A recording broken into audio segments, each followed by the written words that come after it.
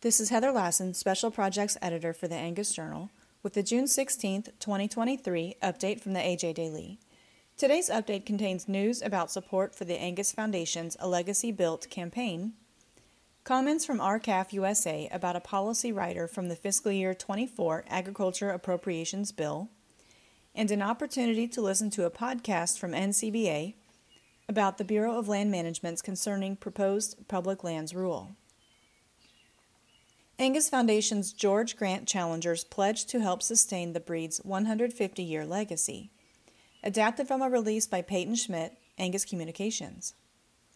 A group of dedicated Angus breeders each pledged $15,000 to establish the George Grant Challenge in support of the Angus Foundation's A Legacy Built campaign. With 2023 marking 150 years since the arrival of the breed in the United States, the Sustaining Fund celebrates this milestone by asking donors to pledge $150 annually to continue the Angus legacy for the next 150 years. The Angus Foundation set a goal of reaching 1,000 donations to A Legacy Built by December 31, 2023. The George Grant Challenge will double the impact of this goal by matching dollar for dollar the first 1,000 donations of $150 in 2023. To read more, go to angus.org.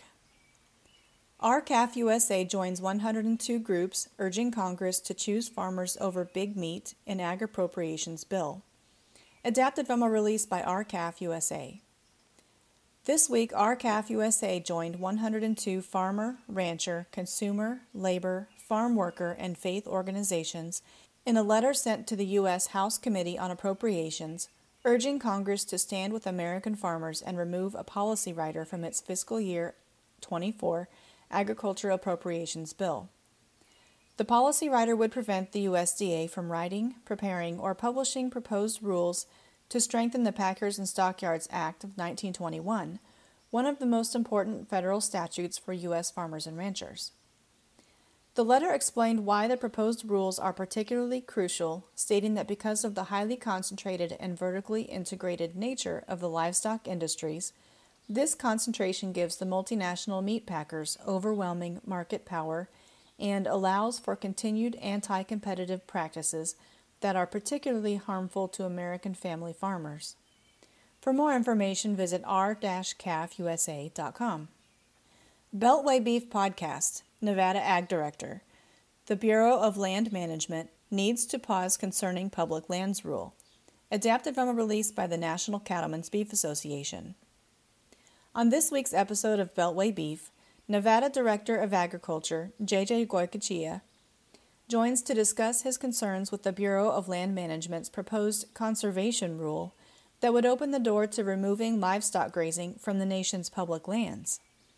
A fourth-generation cattle producer operating on both his family's private land and public land, Goycochea explains how the proposed rule runs counter to the Bureau of Land Management's mission of fostering multiple use on public lands.